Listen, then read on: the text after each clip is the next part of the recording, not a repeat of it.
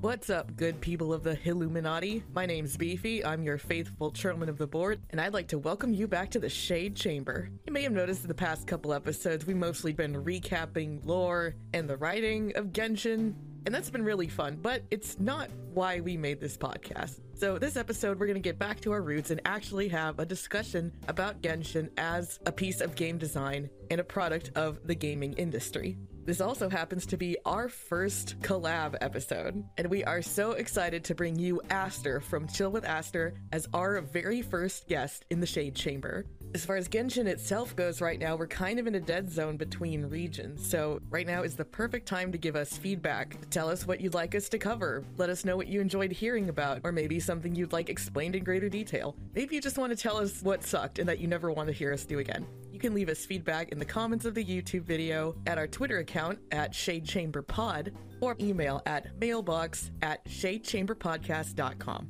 Just a heads up, in this episode we will be talking about addiction as it pertains to video games, gacha games, and gambling. And this is a serious topic.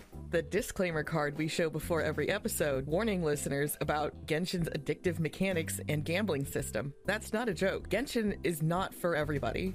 And if there's any chance that playing it could get you into trouble, don't play it. It's not worth it. Tune into our podcast and listen to us and Aster talk about it instead. I think you guys are really going to enjoy the discussion. We had an absolute blast recording it, and our guest only got kidnapped twice.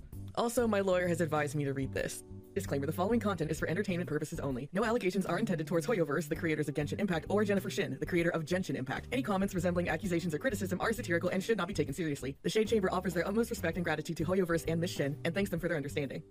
Enjoy the episode.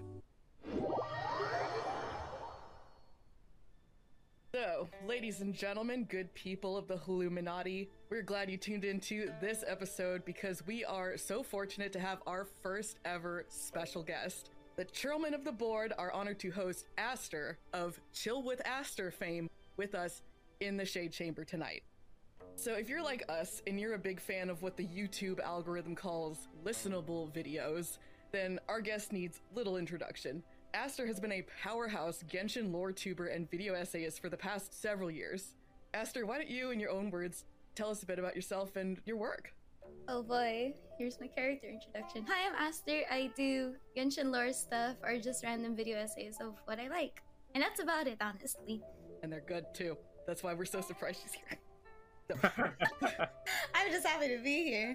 We are so happy to have you. We've all been really looking forward to the discussion that we're going to have tonight. You've heard as well.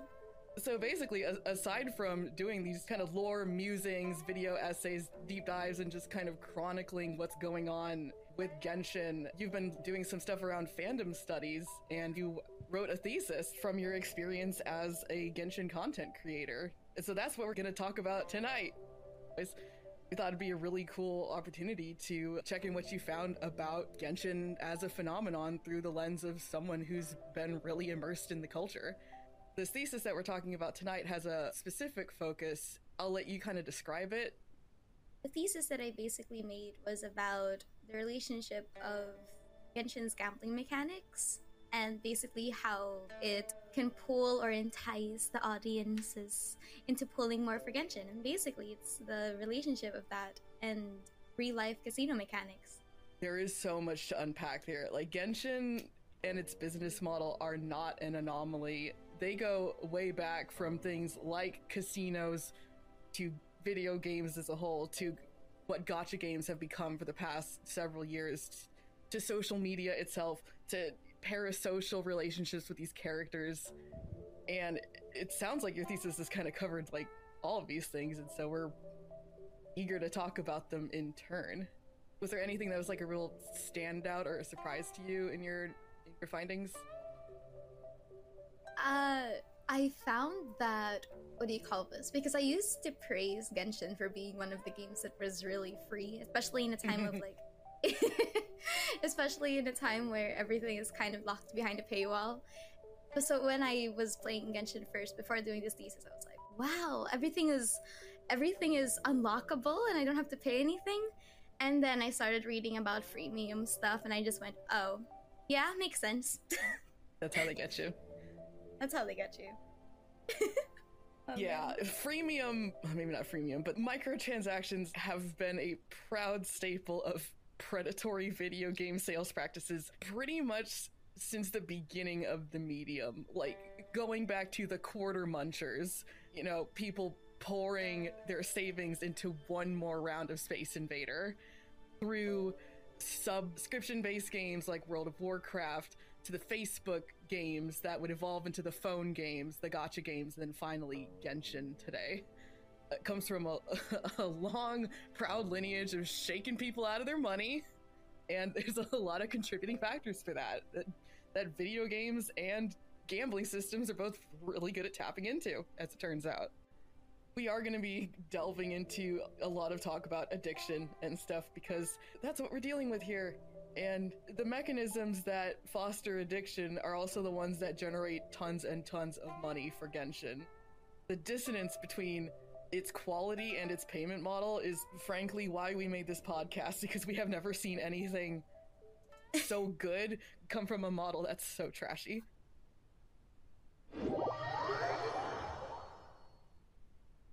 So the first tool that Genshin can use to encourage its player base to play more and spend money on it is Genshin's game design itself. It's like, people can get addicted to literally anything. Our brains are really good at getting addicted to stuff, especially if they make us feel good. Video games make us feel super good. And so when we're playing a game and we're getting that perfect feedback loop of challenge and reward, that puts our brains in what's called the flow state. And our brains will do anything to stay in that flow state. And so, like, literally having a character demo of a character that feels good is what's gonna get people to buy in. Yeah, and those demos are really oriented towards engendering that feeling because typically the characters are over-leveled, over-equipped, and fighting under-leveled enemies during them. Lately, they'll have those, like, combat events where you can demo a character but use them in your party. That's actually why I rolled for Yelan, because I wasn't going to, but then I used her in that combat event, and I saw my Raiden do the big number, and I was like, okay, yes, I like that. Mind controlled. Exactly. Free thinkers when they see a big number. I'm out of the system, sees Yelan.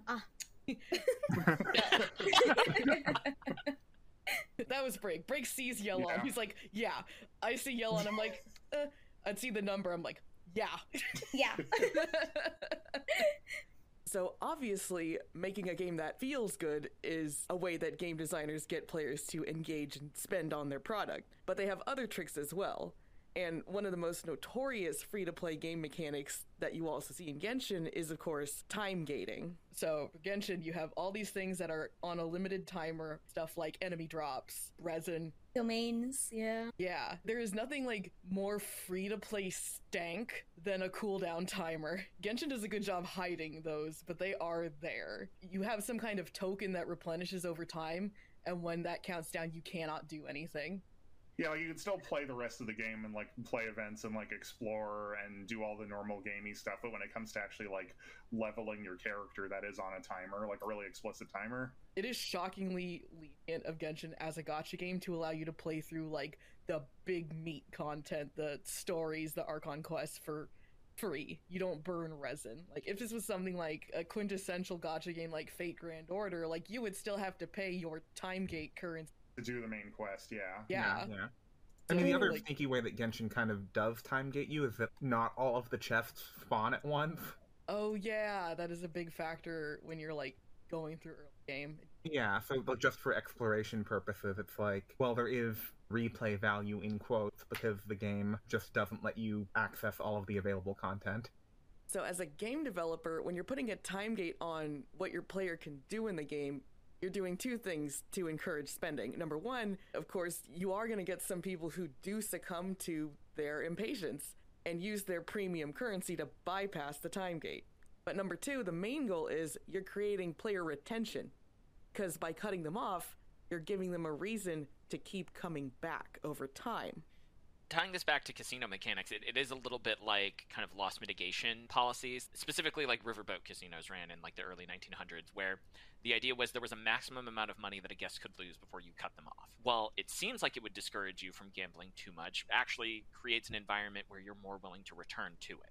because then they could say, oh, well, I only lost like $500 yesterday. That's not a lot of money compared to what I was willing to put down or what I could stand to gain if I continue to gamble. Because then your loss is spread out over days or however long the interval is, which just gives your brain more time to abstract it. Mm-hmm.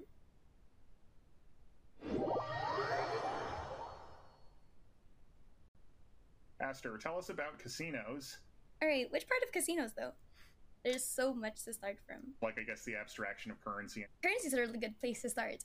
You know how we don't use our money, like, what do you call this? We don't use our money when in the casino. We usually exchange it for like tokens, chips, even like regular arcade games do this. Oh, yeah, The abstraction of currency is really important because it starts to get people thinking that they're not really spending a lot until they actually look at their physical money on their wallet or their bank accounts. It's like, oh. And nobody's looking at their bank account at a casino until the very beginning or the very end. Yes. They want to stay in that zone with the magic fake money with their battle bucks and have a good time. Yeah. Does layering the level of abstraction, like, change anything? Because you're not just exchanging your currency once, but usually it's twice. Yeah, it's a couple times. And yeah. Genshin is technically free. Because you have the Genesis crystals into the Primo Gems, into the Intertwined Fates, into the characters. Like, it's not a completely it's not a completely 100% foolproof, mental hack. But there is a level of Gacha games hate this. Gacha games hate this. I'm about to reveal if I disappear soon, they got me. But God. No. If Jennifer Shin comes and takes you back to MiHoYo HQ in her big white van. if this is the last recording of my whereabouts, please Well, don't don't delete. worry, it'll take us 4 months to edit it. And no one will ever see. So it's not a completely foolproof psychology, of course. Like, not everyone buys into it, but because it's a digital game, because we always need to convert real life currency to digital currency. But the more layers that you add that separates your money and the in-game money, it starts to feel like you're not really spending a lot.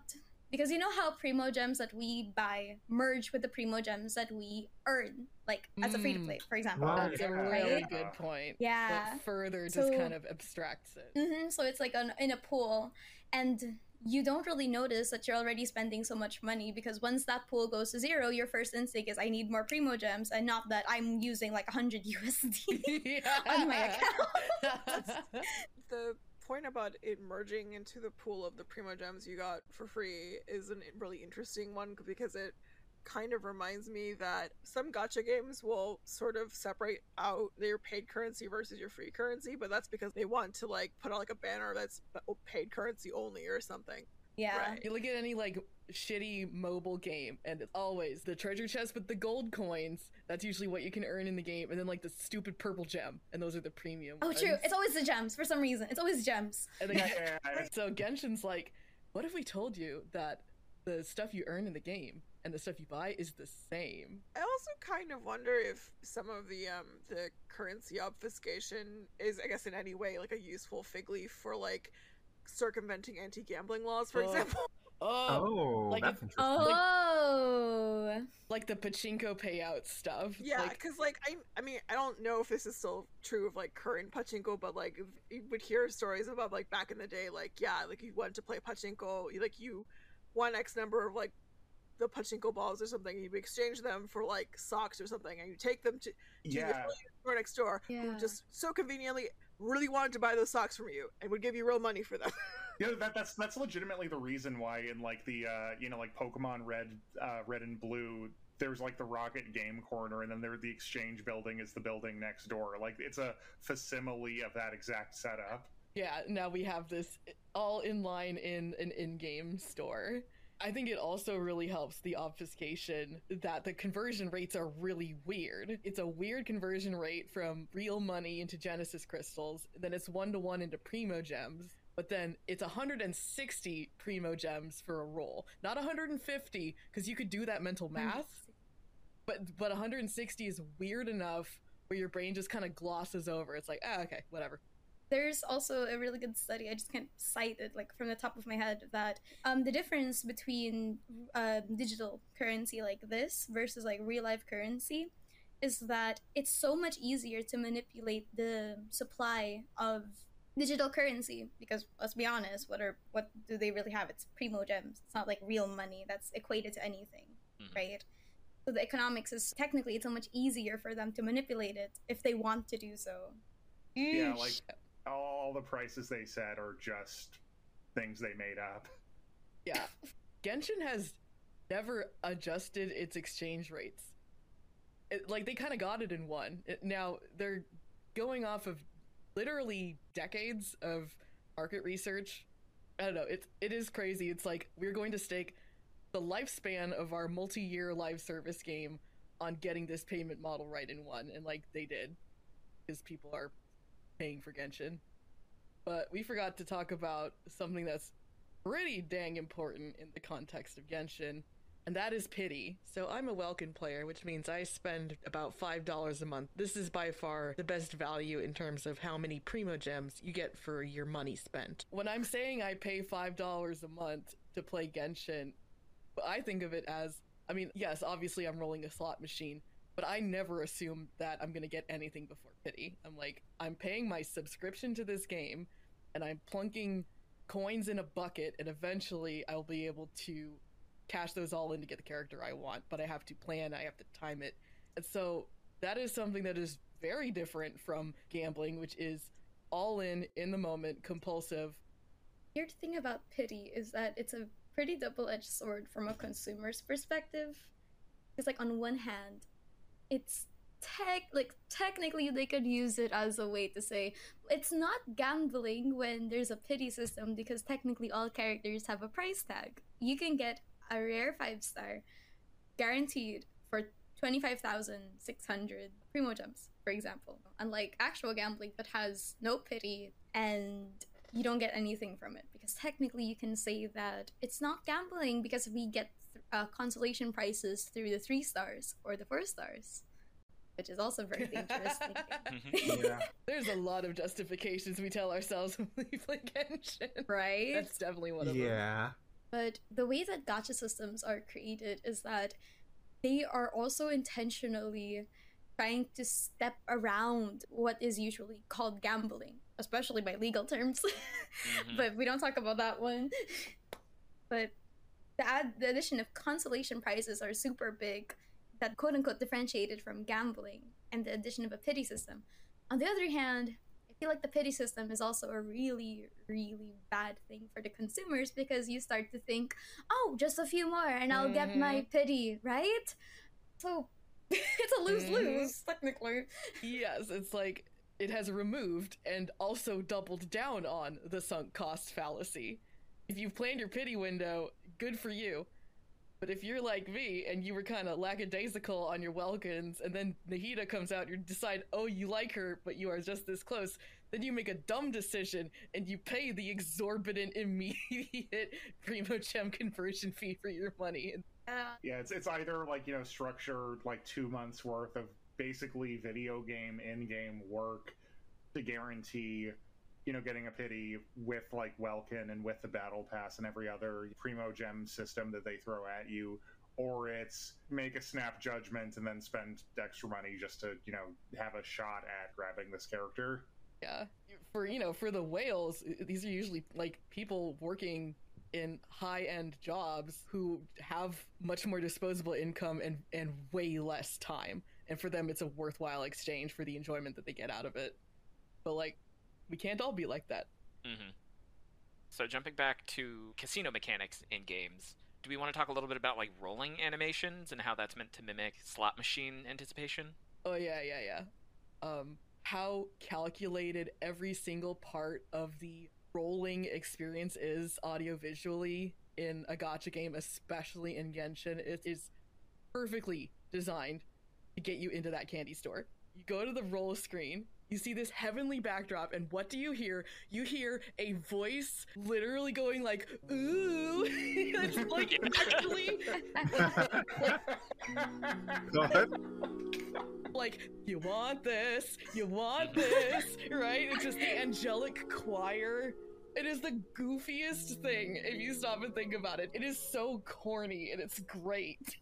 Just onto something with that. Yeah, they know what they're doing because in the arcades and the casinos, they have what's called attract mode, and they set the machines to display stuff that is designed to entice you. And it's like, yeah, come on, it's right there. You want it, you want it. You want it. And the banners in the rolling screen are meant to show, like, the prizes you could win at this casino, because a lot of casinos also prominently display things like cars or Jim luxury Hotep. goods. Jim Hotep, exactly. They're meant to show, like, luxury goods on display that, like, the implication is that, oh, you could own these or win these if you do well enough at our games. And so you see that with things like the banner splash art, and it's meant to mimic the anticipation you feel when you roll on a slot machine. Yeah. True. It's part slot machine, part striptease. Every single frame. Oh, fuck! Oh no, we lost Aster! Oh my god. Jennifer Shin got her! No! Oh god, the white van is here. Quick, get to Shanghai. Oh my god. Okay, so we just had to storm MiHoYo HQ and rescue Aster from the clutches of Jennifer Shin. So you were saying something about a striptease. Yeah. Yeah. Yeah, you were saying about striptease. Yeah, let's go keep thinking about that. So, one of the big recent games to really perfect this formula is Overwatch and how those loot boxes animate, because you don't pop the box open and immediately see what you get.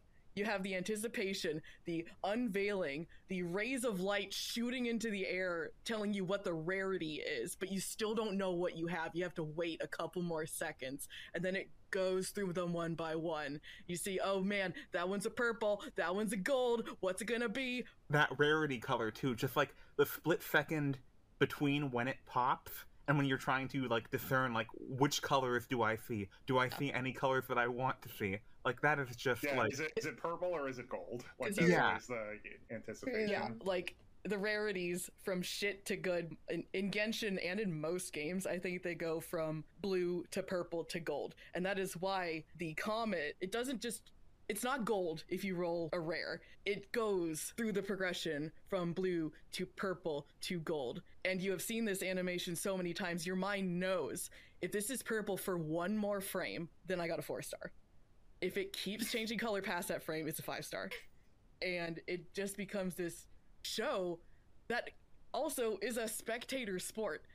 Like, literally when any of us rolls, we're all like, can I watch? Because it is exciting to, see that star shoot across the screen and you chant and you're like, come on, fuck, Jennifer, please, you can't do this to us. Lord have mercy. How did she get up here? Did she have like a tall ass ladder? Jennifer Shin, CEO of MiHoYo, get out of here. Boy, the Genshin police are so mad at us right now. Unveiling Every time all I our try to talk secrets. about something bad happens. Bam! I'm gone. So now I actually have to fact check. But yeah, like the unveiling of what you get is so much of a show that like other people are gonna want to watch it. Just like the flashing lights and the colors and stuff at a casino is all part of this like almost overwhelming audiovisual experience that makes you want to stay in it. True. I mean, that's why a lot of people tune into those like Genshin YouTubers that have like hours and hours, not just their pools but also guest pools. Mm-hmm. Ooh, it doesn't work on everyone, but sometimes like it does get some people to actually go, you know what if it's my turn to be happy? Yeah, And then they like Yeah. get a debate club. It's like when you're getting like every single trick in the book like thrown at you, one of them is going to land, you know? Yeah. Sadly, that is going to be it for this episode, but we hope you come back next time. We continue our conversation with Aster about the factors that get people hooked on Genshin. We'll be looking at the social and parasocial aspects of Genshin's addictive appeal, as well as why some of its whales actually feel like they're getting their money's worth. And if you enjoyed this episode, and you haven't already yet, why don't you give it a like and subscribe to us? It'll really help us get out there into that algorithm, and then you won't miss the very, very cool next episode. So we hope to see you real soon in the Shade Chamber.